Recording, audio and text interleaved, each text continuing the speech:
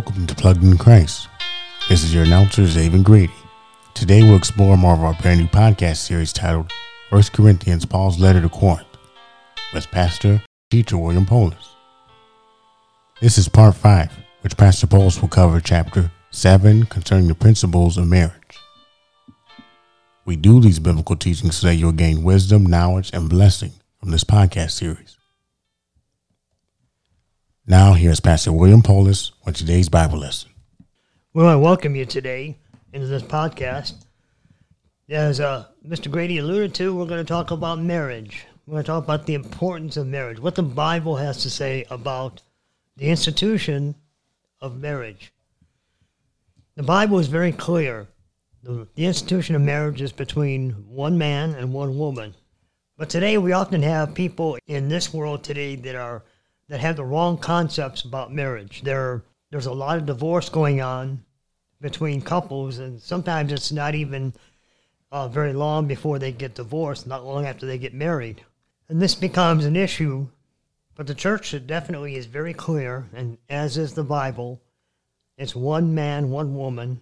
And today that's very important to the institution of marriage. It's very important to understand and to follow the biblical principle of marriage. So today we're going to start with chapter 7 on the principles of marriage. At the very beginning here of chapter 7, we're going to start with verses 1 through 9, in which Paul says, "Now concerning the things of which you wrote to me, it is good for a man not to touch a woman." Notice here that Paul is stating that in verse 1, concerning the context of a married, that the people who are married to one another should not touch another woman outside of their married partner in a romantic or other way. But here you notice he addresses a man and not the woman. And this verse also suggests that if he cannot, then he should remain unmarried. Because here what it says here, verse 2, "Nevertheless, because of sexual immorality, let each man have his own wife, and let each woman have her own husband." Paul is saying this because of sexual immorality that exists even in his time. Even in the time that Paul lived, there was sexual immorality, that each man should have his own wife, and the wife should have her own husband. To understand this completely, Paul is underscoring that immorality is both of man and of woman equally. It's not one over the other. And to prevent this, they should be married so that their concentration of love, affection, and sexual morality is upon the other spouse and is proper in the eyes of God. 1 Corinthians chapter 7, verses 3 and 4. "Let the husband render unto his wife the affection due to her, and likewise also the wife to her husband. The wife does not have authority over her own body, but the husband does. And likewise the husband does not have authority over his body, but the wife does." So you ask yourself, what's Paul talking about here? Well, in verse 3, in marriage they should give due benevolence, love, and respect to one another. This is what God commands in marriage. If you think back to the Old Testament 10 Commandments, Exodus chapter 20, verse 14, "You shall not commit adultery." Paul, and even in Jesus' time, during the time that he was walking this earth, he enhanced and he believed in the Old Testament commandments and the Old Testament itself, and he also enhanced and enriched the understanding of how it was to be in the modern time, during Jesus' time. And Paul does the same thing. He's not denying anything the 10 Commandments are saying. He's enriching, enhancing, and making that better understood. There's also Exodus 20, verse 17. "You shall not covet your neighbor's house, you shall not covet your neighbor's wife, nor his female servant, nor his ox, nor his donkey, nor anything that is your neighbor's." This is the provision from the very beginning which God gave to Moses. And Jesus confirmed as the Old Testament scripture, he confirmed those things in the New Testament. Verse 4, now some are confused by this, by what it means. But this is what it's essentially saying right here. The man gives his body to his wife, and the wife gives her body to her husband, so that the husband and or wife is not in control of their body. Rather, each spouse is responsible for the other, and as a matter of conjugal duty. Verses 5 through 9. "Do not deprive one another except for the consent of before time, that you may give yourselves to fasting and prayer, and come together again, so that Satan does not tempt you because of your lack of self-control. But I say this as a concession, not as a commandment.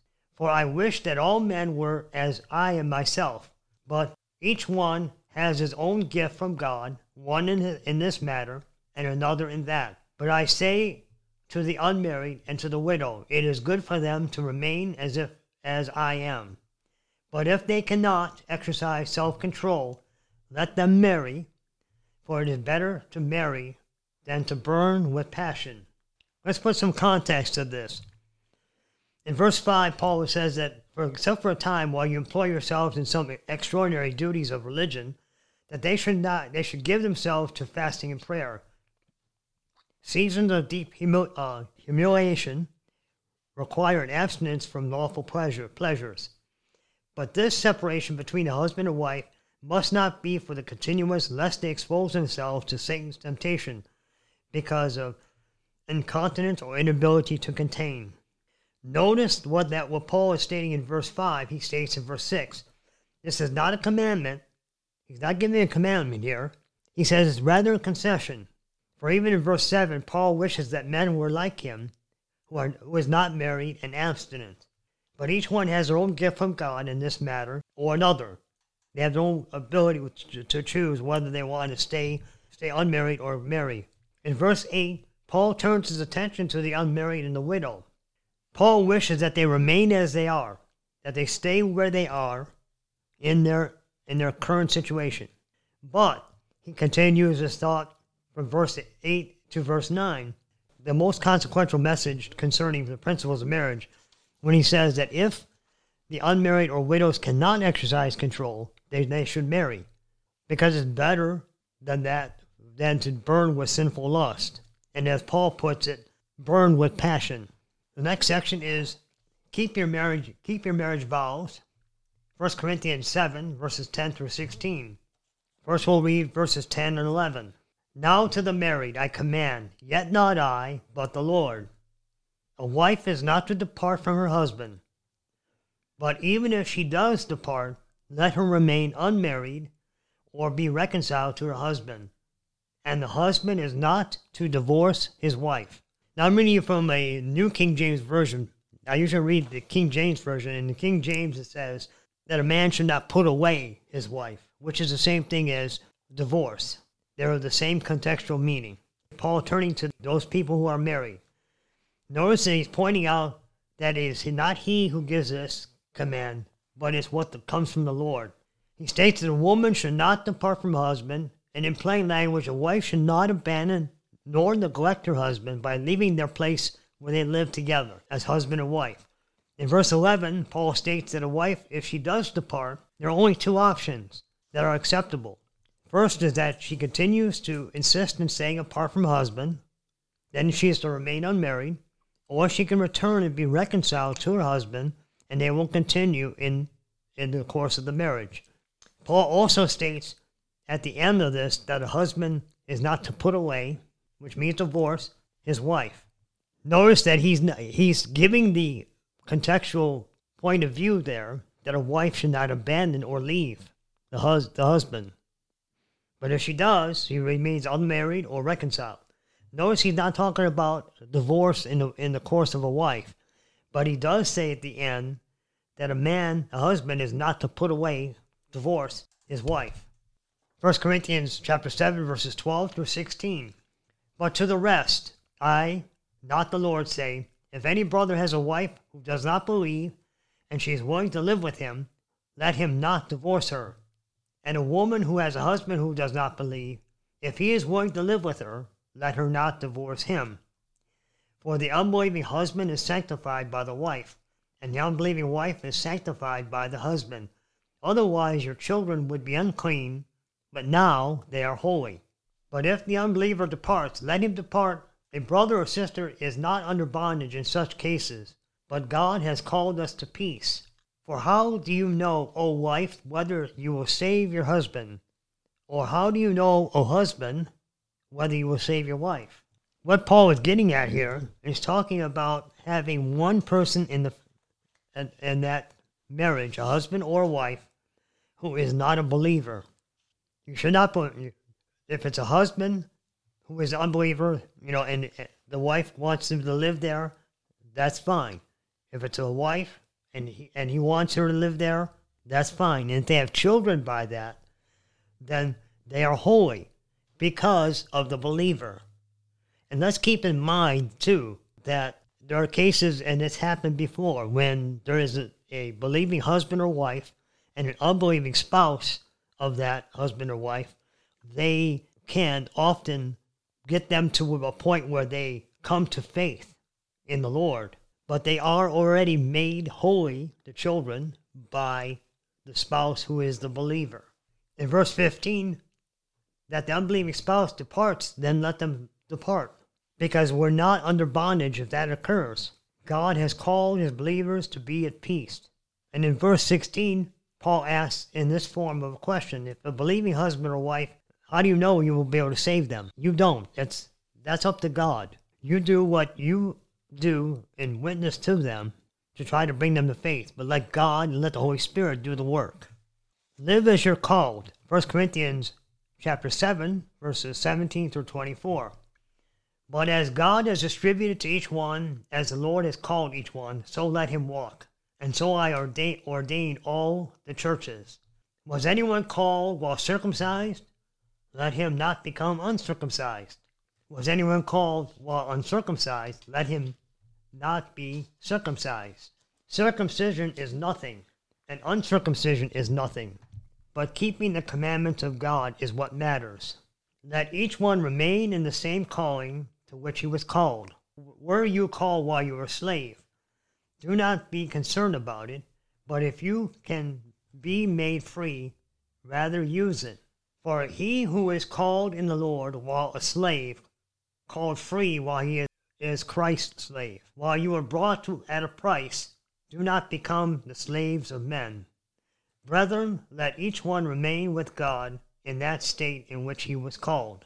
Verse 17, Paul is saying here that God has distributed each one, has called each one, let him walk in that. Paul has already ordained all the churches. And if anyone was called was circumcised, or let him not be uncircumcised, whether he's uncircumcised or not, let him remain in that calling to where he's at. Because what really matters is obeying the commandments of God. Paul addresses another type of condition of calling, asking that if one was a slave when they were called, do not worry about it. You are free in the Lord, and you should use it. He who is called the Lord as a slave is actually the Lord's free man. He may be seen as a slave in this world, but to the Lord he is free. Paul was in this situation many times during the course of his 3 missionary journeys. He who is called free is really Christ's slave. Paul harkens back to verse 23 to the fact that because Jesus died on the cross for everyone, that no person should be a slave to any man. Paul calls it once again that whether a free man or slave, verses 21 through 23, they should remain in the state in which they were called. Now Paul addresses the unmarried and widows. 1 Corinthians chapter 7, verses 25 through 40. Now concerning virgins, I have no commandment from the Lord, yet I give judgment as one whom the Lord in his mercy has made trustworthy. I suppose, therefore, that it is good because of the present distress, that it is good for a man to remain as he is. Are you bound to a wife? Do not seek to be loosed. Are you loosed from a wife? Do not seek a wife. But even if you marry, you have not sinned. And if a virgin marries, she has not sinned. Nevertheless, such will have trouble in the flesh, but I will spare you. But I say this, brethren, that the time is short, so that we should be though as they had none. Those who weep as though they did not weep, and those who rejoice as though they did not rejoice, those who buy as though they did not possess, and those who use this world as not misusing it. The forms of this world is passing away. But I want you to be without care. He who is unmarried cares for the things of the Lord, and how he may please the Lord. But he who is married cares about the things of the world, and how he may please his wife. There is a difference between a wife and a virgin. The unmarried woman cares about the things of the Lord, that she may be holy both in body and spirit. But she who is married cares about the things of the world, and how she may please her husband. And this I say for your own profit, not that I may put a leash on you, but for what is proper, that you may serve the Lord without distraction. But if any man thinks he is behaving improperly towards his virgin, if she is the pastor flower of youth, and thus it must be, let him do what he wishes. He does not sin. Let them marry.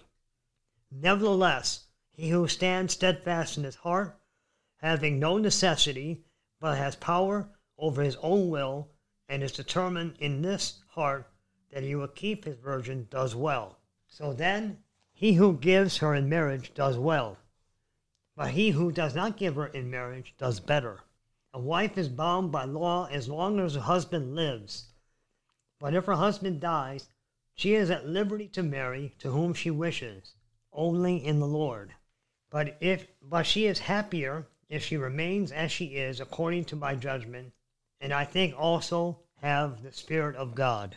Now I know that was quite a long series of verses there, but we'll break it down real simply right here. Paul turns the subject about addressing the unmarried widows. In verse 25, he addresses the virgins first. He has a commandment from the Lord, yet he makes no judgment to those who in the Lord and his mercy have made trustworthy. He states that he supposes it to be good because of the stress, the pressures of the world, that he or she should remain where they are. Verse 26, whether you are bound to a wife or loosed, unbound, which means unbound. If you are loose from a wife, then do not seek a wife. If you're bound to a wife, you must stay there. If you marry while loosed, you do not sin. If a virgin marries, she has not sinned. Each will, as Paul points out, have trouble in the flesh with temptation. But Paul says he would spare them. Verse 28. Paul was pointing out in verses 28 and 29 that a man should proceed to look for the spiritual and heavenly things, and a wife who is one in this world has to be considered as if he had none. In verse 30, Paul was pointing out that the time is short for those who are in the world. Though there are believers that are fake weeping, and those who are rejoicing as if they never rejoiced and bought things they never possessed. These believers are not genuine. They are focused on worldly things and not heavenly things. They make precedent of things of this world as if they are more valuable than heavenly things. Paul states the obvious point, verse 31, that the world is passing away. Notice that Paul is talking about the end, and our contextual makeup as men and women, married, unmarried, widowed, virgin, in this world, and what we should be doing as a responsibility.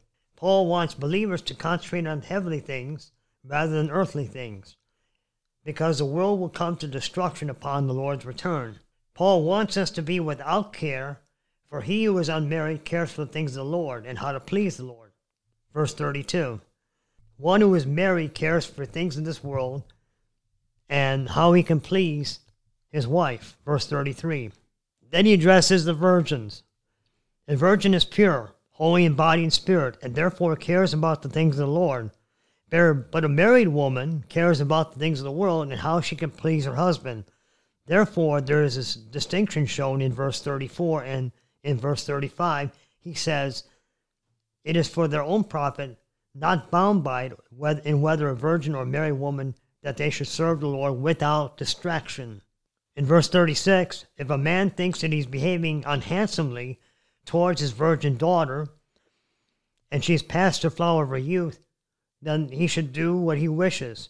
He, the father, should find a suitable mate for her, and in doing so, he does not sin. Children are at the disposal of their parents, but should not dispose of themselves in marriage. If one stands steadfast in his heart, having no needs, but is able to have power of his own will, and will come out from worldly desires and sins, and has determined to keep this virgin, then he does well. The one who gives away his daughter in marriage does well, but the one who does not give her away does better. Verse 38. Here is the thought process of Paul. Parents can consult their children's inclinations both in marriage and in general, and to the person in particular, and not to reckon to have uncontrollable power to do with them and dictate them what they please. It is our duty as parents to consider what is lawful, but in many cases we must consider what is fit to be done before we do it. Now Paul goes back to the wife in marriage in the context of looking at the time in which a husband passes. He says, as long as the husband lives, she is bound by the law, the biblical law concerning marriage. But when the husband dies, she is free to marry whomever she wishes. But he's putting that little context at the end, only in the Lord. He's wanting the wife to marry someone who is a believer. If she be happier if she remains as she is, unmarried, Paul sees nothing in his judgment, and also having the Spirit of the Lord. This concludes today's podcast. I want to thank you for listening. I want to tell you that we're so very thankful here for each and every listener. I hope that you will join us next time as we cover chapter 8 in this podcast series, titled 1 Corinthians, Paul's letter to Corinth. We pray here, Plugged into Christ, that our podcast have helped you in understanding the Bible better and has strengthened your faith and encouraged you to spend time reading and studying Scripture. We encourage you here at Plugged into Christ to spend time in the Word every day, pray, and most of all, be part of your local church services each and every Sunday. Plugged into Christ podcasts are published through Buzzsprout.com. Now you can have set up a free account in order to listen to the podcast there on Buzzsprout. You can also go to Google Play Store if you have an Android phone or an Apple iTouch phone and download Spotify, Pandora, or any of the other podcast sites where we can be found. You can also listen to our Plugged into Christ podcast on iTunes. Just put Plugged into Christ in the search box of your favorite podcast site and you'll be able to listen or download any and all the podcasts of Plugged into Christ. If you live in and around the Lorain County area, we would love to have you come and join us at Lorain Full Gospel Church. We are located at 1900 West 19th Street in Lorain, Ohio. Our normal church service is Sundays at 11 a.m. We are so very thankful for all our podcast listeners. Until our next podcast, good night, and may the Lord bless and keep you in your daily walk. This has been a presentation of Plugged into Christ with your host, pastor and teacher, William Poulos. Our next podcast will be part 6 of 1 Corinthians, Letters of Correspondence. This is a production of Plugged into Christ and is sponsored through Lorain Full Gospel Church. This is your announcer, Xavier Grady, wishing you a blessed day.